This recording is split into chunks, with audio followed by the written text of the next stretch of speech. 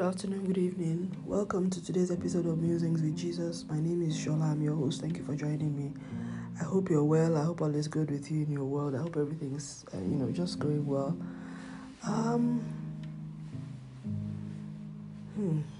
Where do I start from?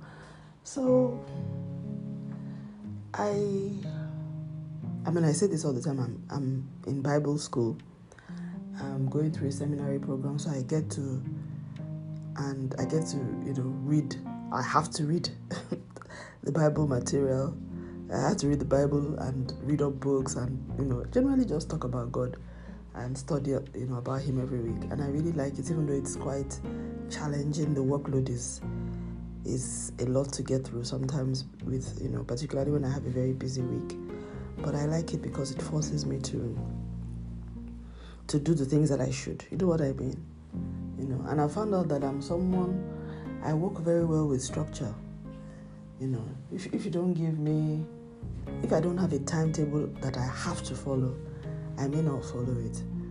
And, it's, sometimes I can make a program for I have to make it. So it's either I sign up for a structure or I make that structure myself. But I'm not the kind of person who does very well with, I just go with the flow. No, I'm very much a structure person. So it's very difficult for me to do things. So if I don't build a structure around something, I'm not likely to do it.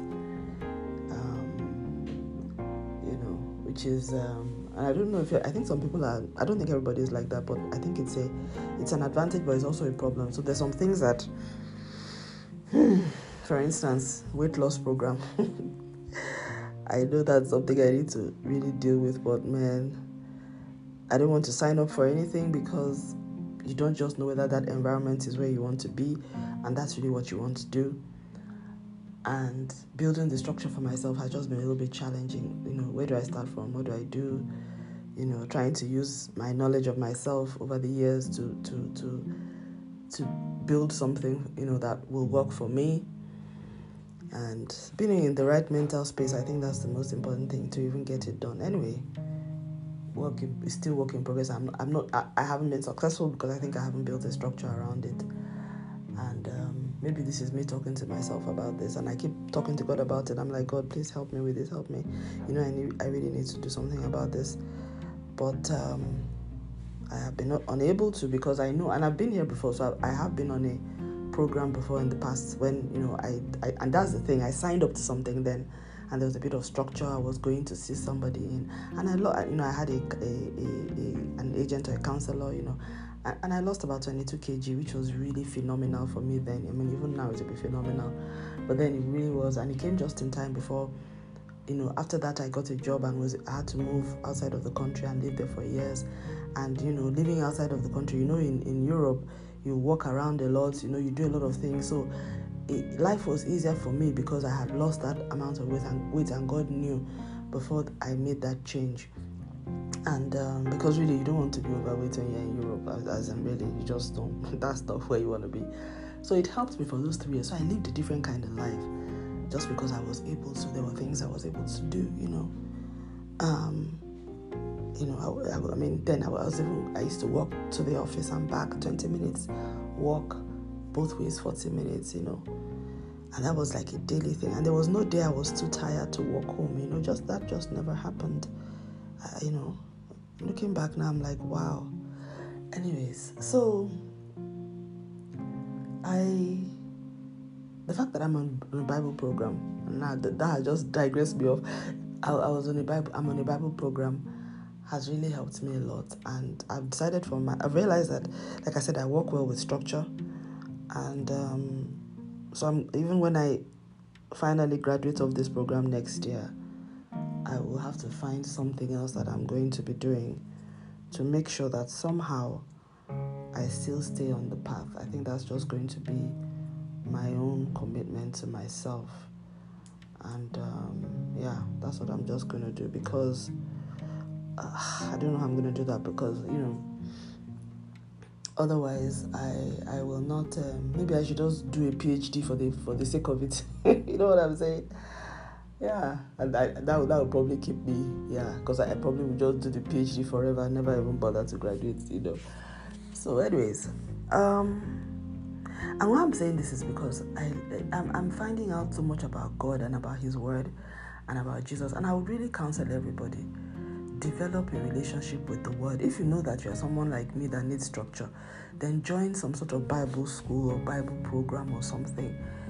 Read up about just, all of that. But if you're the kind of person that can study by yourself too, all well and good, then do it. I know some people who did all this, read the Bible in a year program. They had a schedule and they followed it, But this whole, thing that is happening where, I don't know, just pick out your Bible and read it. And I'm someone, when I say this, growing up when I gave my life to Christ many years ago, I was raised on Kenneth Hagin books. So Kenneth Hagin's books, they are teaching books, and it wasn't just, they were not preaching books. And in fact, I think this is an important distinction. What we have, like if I look at Nigeria today, we have very few Bible teachers. Most of the prominent, in quotes, men of God are not Bible teachers, they are preachers. And what preachers do is, preachers can get people saved. They cannot help Christians become disciples. It's a very important distinction. I don't know what has happened to the ministry of the teacher, but something has gone on with that in Nigerian space. So for some reason, most of the people that stand on the pulpits, most of the prominent men of God that we know, most of them, and I can actually, begin to tick them up, but there's no point, I'm not going to name names, but I'm saying most of the prominent personalities that we know, they are not teachers. They are not gifted. And you can ask me, how do I know? Because when you can see there's a difference between a teacher and a preacher. When you get saved and you are in church for quite a while, and of course when you also have a bit of a gift in you, you'll know. Out of all of them, there is one that I would say is a teacher of the gospel. There is a teacher that has a clear teaching anointing. There are a few of them, but most of them are preachers. The preachers how you would know the preachers is this. They are the ones that they turn the Bible into a story. And they are telling you, most of the time they are telling you, when you listen to them preach, they are telling you, most of it is, I remember when I did this, I remember this happened one day. They're just telling personal stories, The stories may be inspirational, they may all that, but it's personal stories. At the end of the day, all it does is, so it motivates whoever is listening at that time to take action. So it's more for unbelievers and they get saved, and that's good. But for the person who is already saved, all you will get from that is a feel good for the day. It may not necessarily, in fact, it will not help you to build yourself as a Christian, to develop muscle. But what has then happened because people didn't understand this a lot, what has then happened is that because of the feeling that they got, and maybe whatever it is that is available in that space, they then keep coming to that space, for that, not realizing that the power is in the Word, is in the Bible, and that they don't have to be before that personality or in the place of that personality to get the power of God. I don't know if I'm communicating. I'm trying not to, be offensive or anything, but what I'm saying is that I do not see Christians being actively discipled to become, strong in the Word of God. I don't see that happening. I also don't see Christians on their own developing a very strong fellowship with the Bible, with the Word of God. Rather, what I see people doing is reading, joining prayer groups where there's one man of God praying for everybody. You're spending so much time there, and then you are attending programs, and then, it is clear that people are not reading the Bible. How do I know? Because when I talk to people, you can hear it in them. They're not. You can feel it. You can just hear it. You can see that the familiarity with Scripture is just not there. And that is where the power is. It's not in somebody else's anointing. Because, first of all, the anointing is not a tap that can be turned on as you will.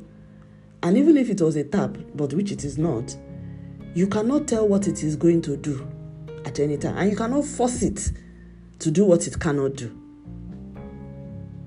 But we treat it as, the anointing is there if I just happen to be there. If that's, when the power of God is present to heal, it doesn't heal everybody. You understand what I'm saying? It's not everybody that gets healed, even when the power of God is present. So I'm saying the gifts, all these things that have gifts, they are more for people who are not saved. Believers are supposed to, God has already told what believers are supposed to do. We are supposed to lay hands on the sick and recover. We're supposed to bind the devil. We have the authority to overcome the enemy, and we are to stand on that word of God and pray for ourselves.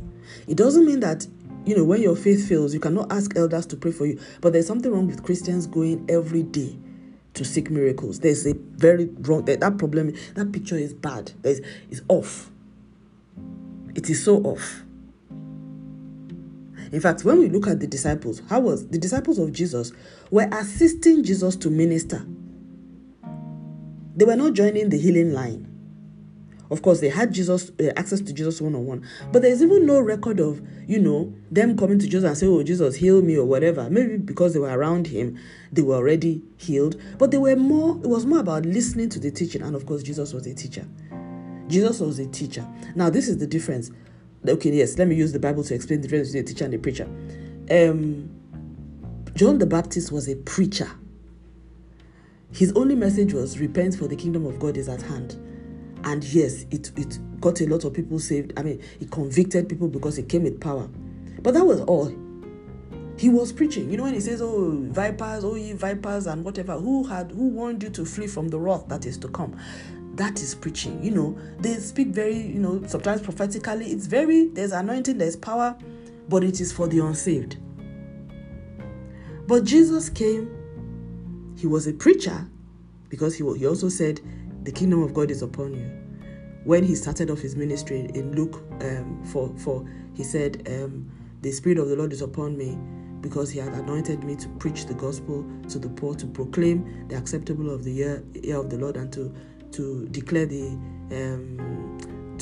heal the captives, and to proclaim the acceptable year of the Lord. So yes, the Spirit of the Lord was upon him to preach and to proclaim. So he also continued in that proclamation that John the Baptist had started. But he went on in his ministry to teach. In fact, that's why we have Sermon on the Mount. He was teaching. Jesus had teachings. And this is the difference between modern day Christians and modern day Muslims. Modern day Muslims are aware that there are teachings of Muhammad.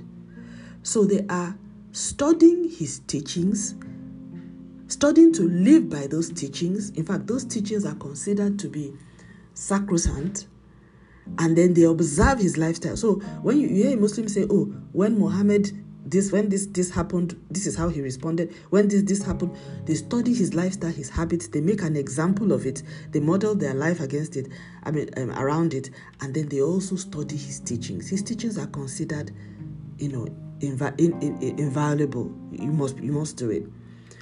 Christians, on the other hand, I don't see us studying the teachings of Jesus the same way I see other religions studying the teachings, or rather, let me not say other, because Christianity is not a religion, it's a faith. In the way I see religions of the world, the major religions of the world, studying the teachings of their, in quotes, masters. I don't see Christians doing that. Christians are doing something else that I don't even understand.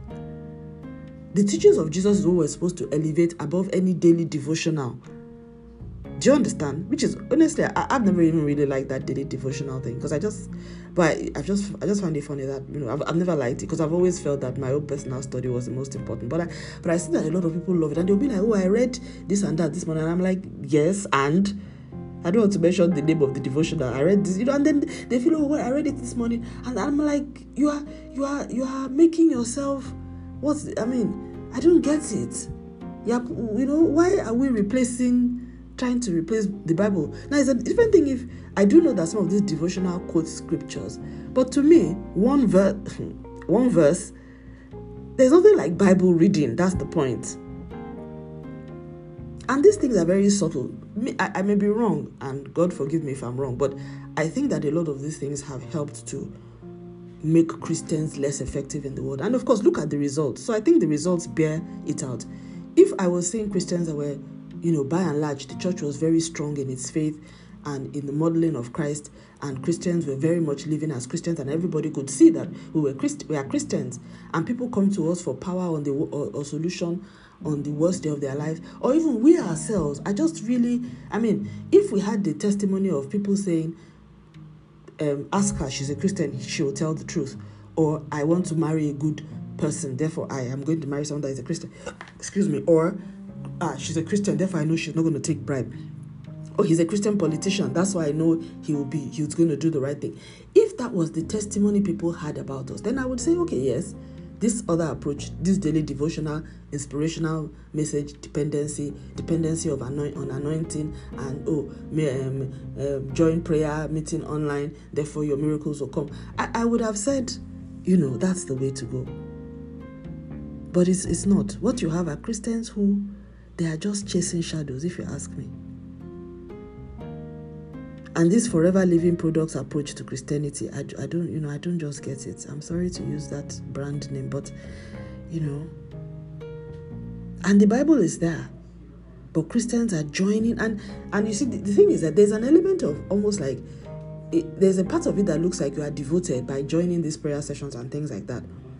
But the point is, it's not fellowship you are looking for. It's miracles you are seeking as a Christian. I just pray that God will just bring about a revival. I think it was much better years ago when we first, because then when Christianity first began, charismatic Christianity got into Nigeria. I don't know how it is in the country that you're living in. I don't know which country you may be from, but it's really, really, what I see now is not the way God wants things to be. Yeah, it's not. And you see, the devil is very subtle. And if you remember, that's how the Bible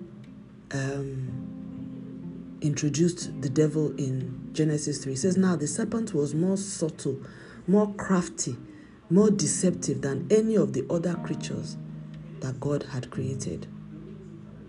That's the thing about evil.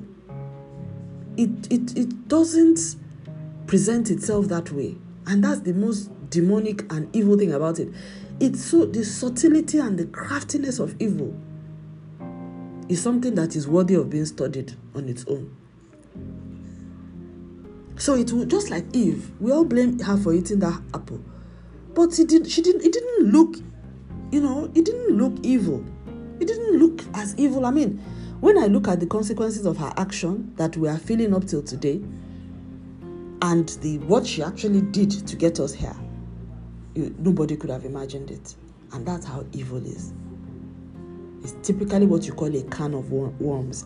That saying, a can of worms, means, because when you look at a can, nothing can make you believe, a sealed can, that when you open it, it's going to have worms in it. Nothing will.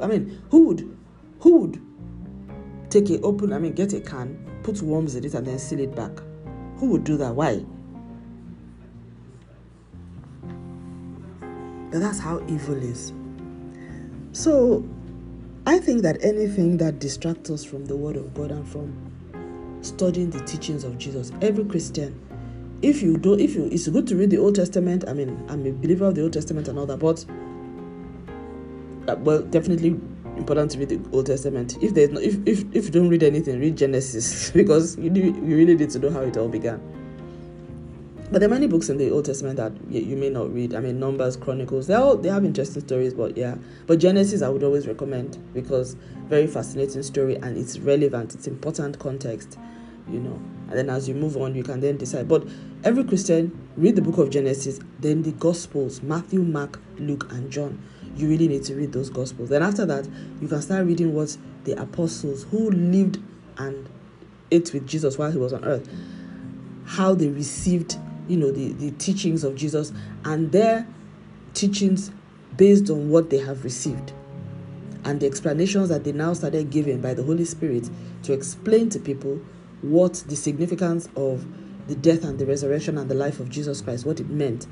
All of that is important, but the starting point has to be the Gospels, because that has Jesus' teachings. And if you have a red letter Bible, whether digital or hard copy, it will bring out, it will highlight the words and the sayings of Jesus.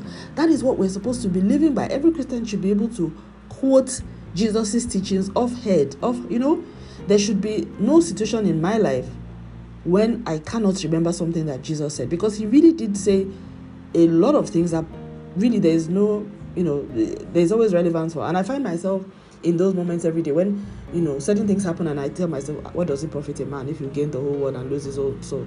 That helps me a lot in fact, that scripture on its own has become my guiding light for, my borderline in terms of what I will not do in my professional life, that scripture alone. But it's because I know it. And again, that brings me to another thing. I don't see a lot of Christians or pastors teaching about Christian ethics. So people are just going into spaces where it is all about the enemies, your progression. Meanwhile, my life needs fixing. Do you understand? I don't know the difference between good and bad. So, I think it's all just twisted. This is not Christianity. This is not following Christ. When Jesus healed, I think was it the man with leprosy or something, or one thing, he said to him, go and sin no more. In fact, there was one of them, he said, go and sin no more, lest something worse comes upon you. Now, we don't know the circumstances of that man and whether it was what he had done in the past that even brought him into that situation. That's not the case for everybody, because of course we know that some people are even sick even from the womb. So it's not that every sickness is caused by sin or something. But apparently in this man's case, or maybe Jesus was saying, maybe Jesus was just making a fresh statement. Maybe this shouldn't be taken in the context of relating one to the other. Maybe he was just saying, even though you are healed now and your previous sickness, you didn't have, it wasn't your fault. There was nothing you did that led to it. However, now that you are now saved, to prevent yourself from getting caught up with anything like this anymore, or the devil finding an opening in you, follow the path of righteousness. Maybe that's what God was saying. That now that you have given your life to Christ, know that you are going to become a target for the enemy. But the only way, because the enemy will want to invalidate this testimony that you've received, but the only way for you to hold on to this testimony is to make sure you continue to walk in the path of righteousness. Because surely, if the devil has the opportunity and you fall prey to his devices, he will make sure that he brings upon you an even worse sickness because of the testimony you have received. Maybe, perhaps that's what Jesus meant. But so that's what I'm saying. So all of us Christians that are going about as miracle seekers, after you receive the miracle, how do you hold on to it? Where is the go and sin no more? Which teachings are we going to live by when we don't even know? We're not even taking time out on our own. And that go and sin no more that Jesus is saying is him telling him that, look, don't think that the miracle you have received is, cannot, your circumstances cannot change after this. Don't think so.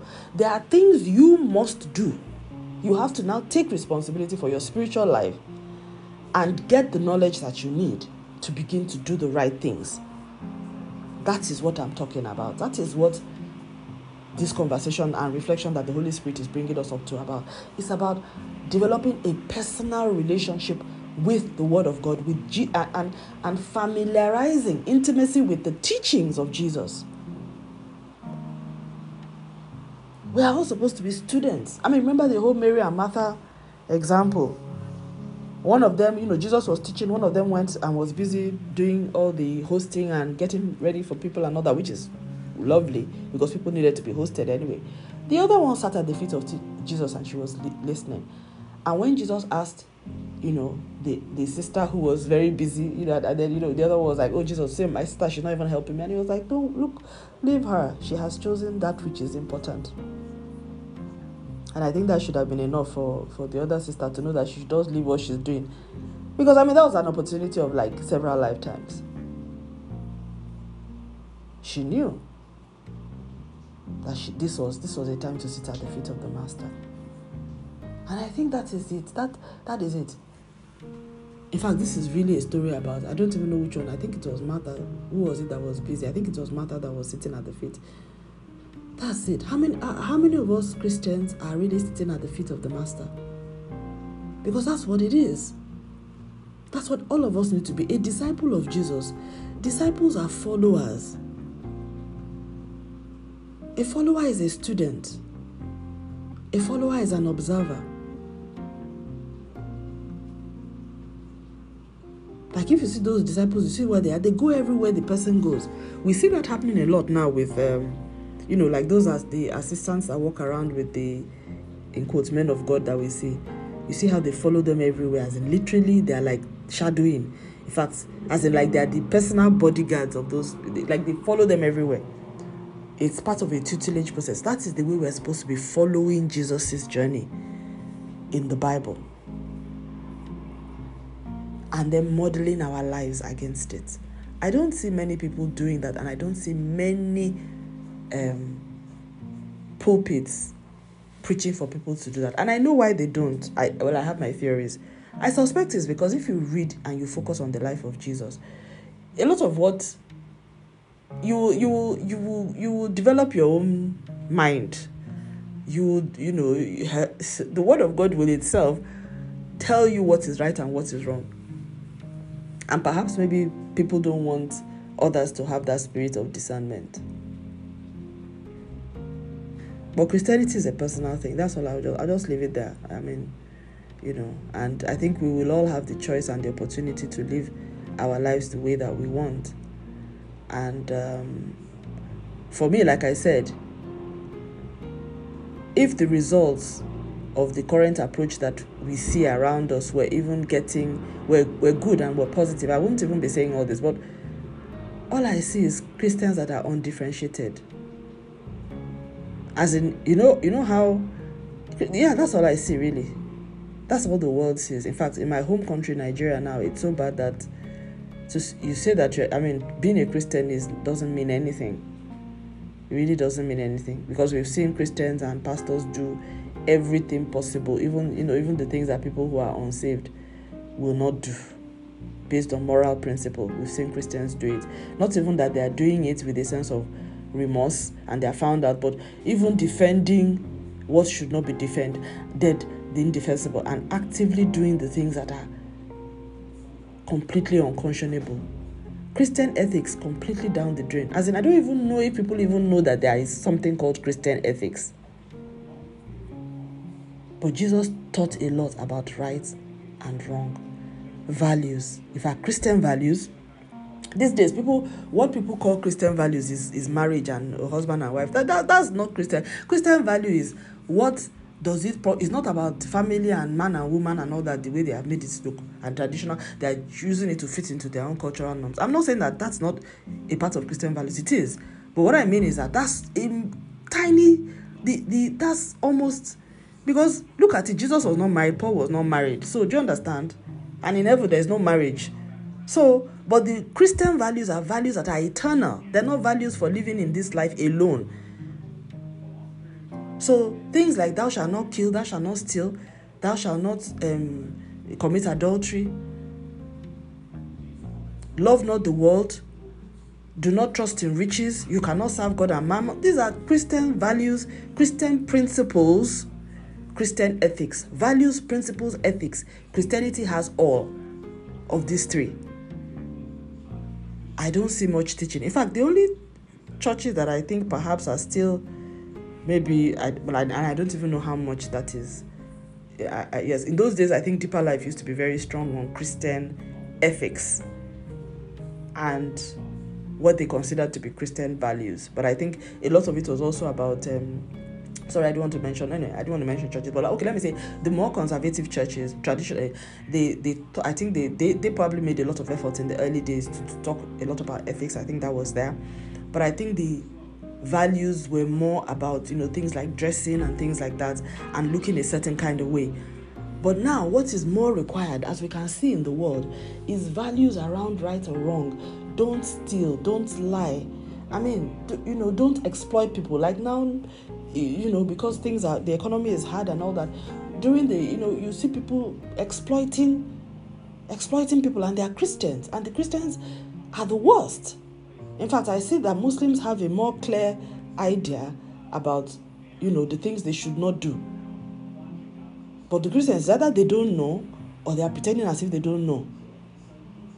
because they just believe that to just make that money is the most important thing. God has blessed me, I pay tithes, and I come to church and I rejoice. It doesn't matter how I get the money. Where in the Bible did you see that? Jesus said, what does it profit you if you gain the whole world and lose your own soul? And that what will a man give in exchange for his soul? What does that tell you? The same Jesus said you cannot serve mammon.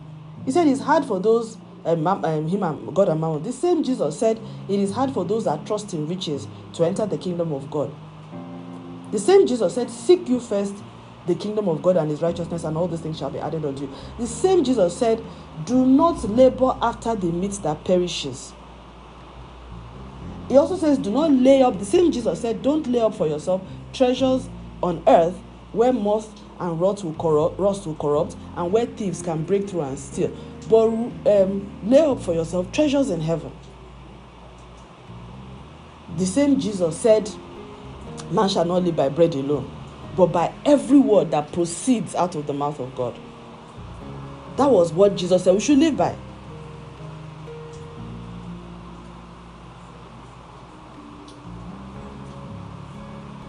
Jesus said to the disciples, follow me and I will make you fishers of men.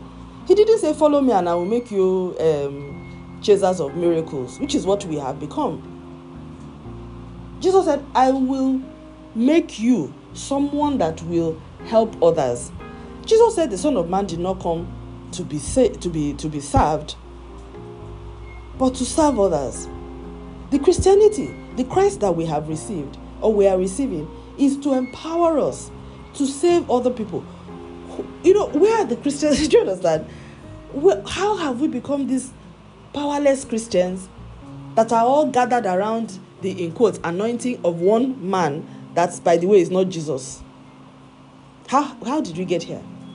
I will just leave it here, and I guess this episode is talking more to Nigerian Christians, so apologies if you are not Nigerian and you are listening to this, because I think this context is very much Nigerian. I think that in other parts of the world, in some other parts of the world, I would say, depending on the phase of revival that you are in, because I now realize that when a revival has just happened, there is a purity of the practice that, the faith communities that come from that revival have. And if care is not taken to preserve that purity, you eventually break off into other things that is very far from where that revival comes, and then God will bring about another revival. That's how it seems to have been happening.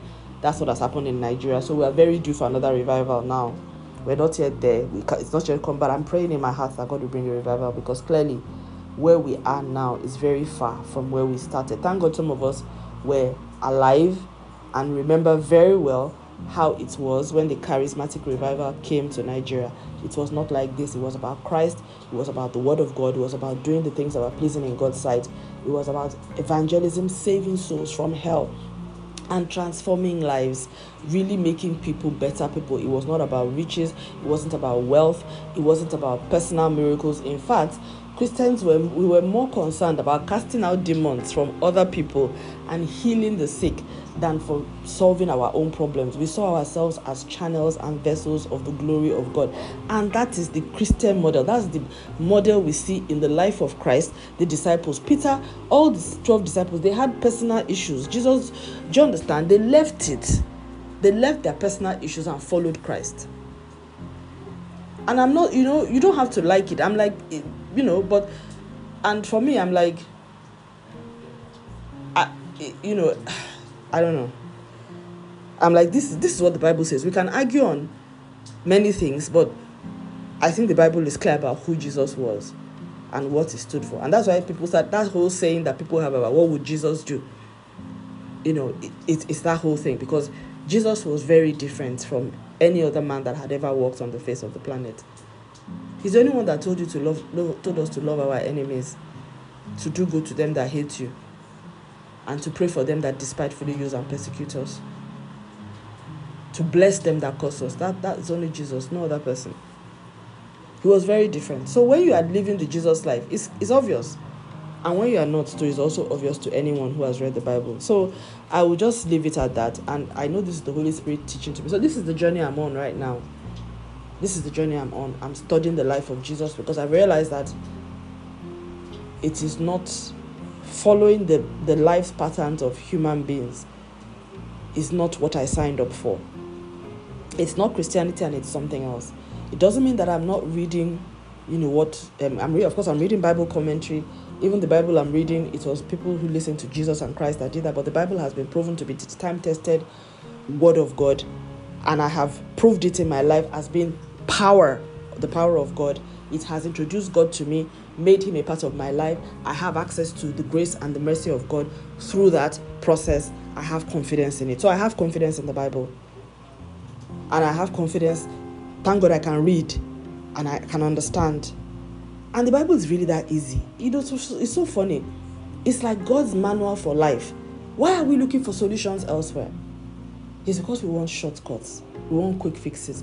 I think the summary of everything that this morning musing is that there are no quick fixes. There are no shortcuts. And like Jesus said to the man that he healed, even if you do get that healing, that quick fix through anointing prayer from some anointed man of God, you then have to plan for life after your miracle. Because if you do not have the knowledge of what you should and should not do after receiving that miracle, it is very possible that something, you know what I'm saying? That warning that Jesus gave. If Jesus warned the people that they got saved to, and he healed and said, go and sin no more, or go and ensure that you study to know what to do and avoid certain things. That advice is the same for us today. Christians are followers of Christ. We are not chasers of miracles. And by the way, if it is signs and wonders that we are using as the determinant of the presence of the power of God, what do we do when the Antichrist comes? Because the Bible tells us that he's going to come with a lot of signs and wonders. I can already tell that a lot of Christians will follow that Antichrist. Why? Because they would not even, when you're not familiar with the word of God, you won't know the counterfeit.